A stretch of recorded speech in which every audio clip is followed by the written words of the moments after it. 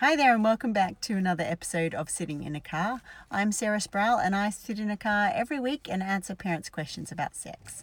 You and I sit in a car together to learn how to raise confident and caring young people who respect themselves and the people around them. So this week's question comes from a parent at a national school where I did a talk a few weeks ago. It goes something like this. My daughter, now 8, keeps wanting to feel my breast, saying that it is nice and soft. I do not know how to get her to stop because I do not want her to think negatively about bodies. Where I'm recording today, it's very noisy. It's coming into the summer holidays here in Dublin, and so there is a CrossFit summer party going on just over there. So if you can hear some exciting, loud, boppy music, that's what it is. I'm taking this opportunity to be quiet and peaceful in my car. I do not want to jump around in a sweaty room. Okay, so this question about this specific question is about an 8-year-old wanting to feel her presumably mother, might be some other caring adult in her family, wanting to feel her breast because it feels nice to touch. The child enjoys the sensation of touching this woman's breast. This is a very common dynamic or difficulty that parents are facing at the moment. This is someone who wants to make sure their child doesn't develop sort of bodily shame or feeling like bodies shouldn't be touched.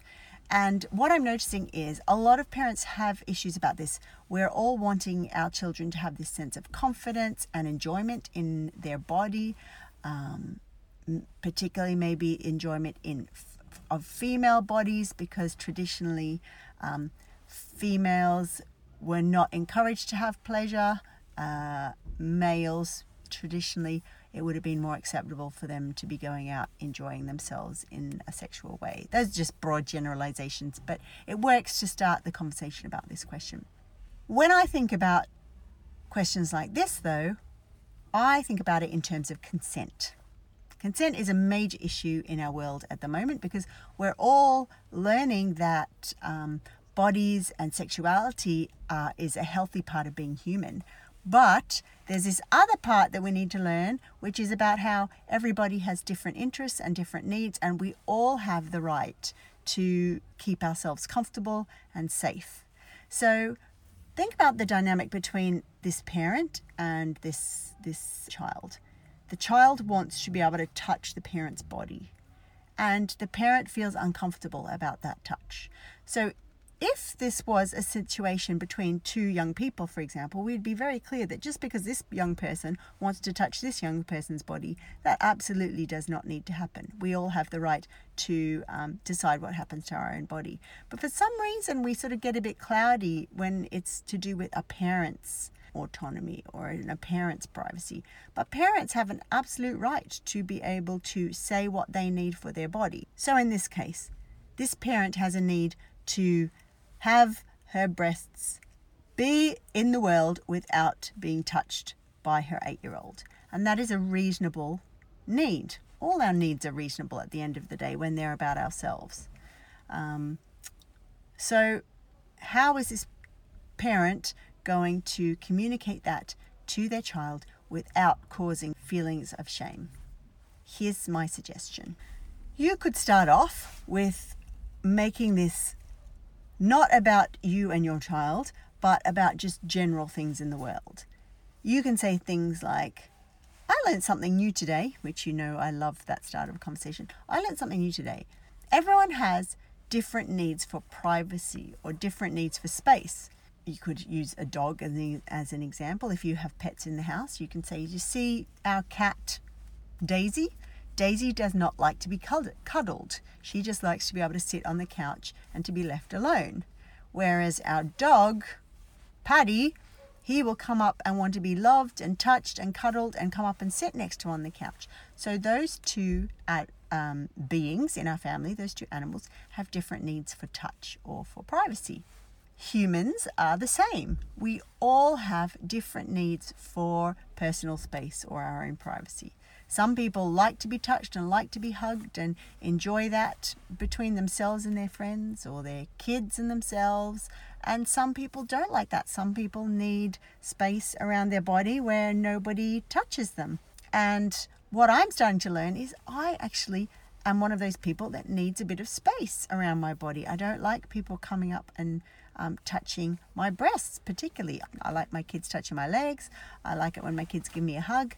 But I don't really like it when people touch my breasts. What are some of the touches that you like on your body? Hopefully then your child will give you some things like, oh yeah, I like hugs, or I like it when you're getting into bed with me and reading a bedtime story, or I like it when we're all snuggled up on the couch with a big bowl of popcorn watching a movie, or, you know, I like it when we high-five each other after sport practice.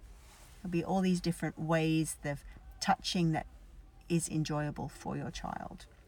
And then you can ask them, what are some of the things that happen to your body, or touches that happen to your body that you don't like?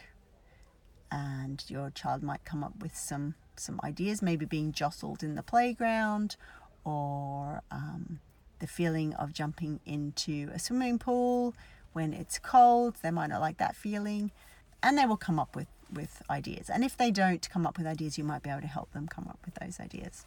And then you can say, I didn't know that those feelings came up for you when you had those experiences. I didn't know that when someone jostled you in the playground, it didn't feel nice. I'm sure for some children, they don't even notice the jostling. So you're comparing, you're saying, you have these needs, not everyone has these needs, right?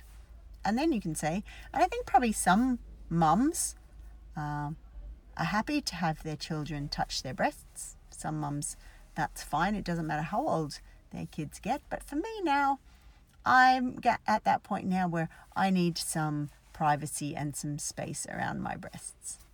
Another way you can look at this is a 3-step process. So the first step is to see what they want. When she's coming up and asking you to feel your breasts, she wants that for some reason. Perhaps it feels comforting for her. Perhaps she just likes the sensation. So listen to what she's actually wanting. Then repeat back to her what she wants. Reflect back to her what she wants, and that you understand that that's an enjoyable thing for her.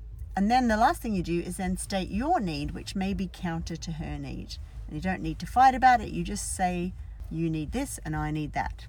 Now what are we going to do? So let me run that past you. 8-year-old comes up, says, I'd like to touch your breasts, or maybe just touches the breast straight away.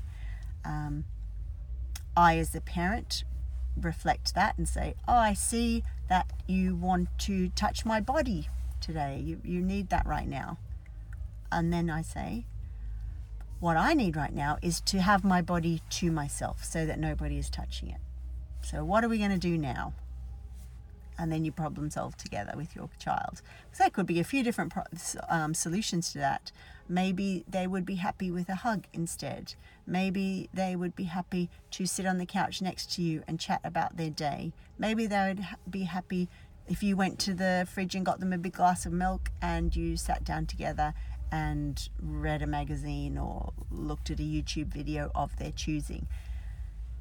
Work out a way to meet their need for intimacy and connection with you without invading your need for your own personal space. And that's Sitting in a Car for another week, where I've answered a question to help you raise a confident and caring kid who respects themselves and the people around them. Bye for now.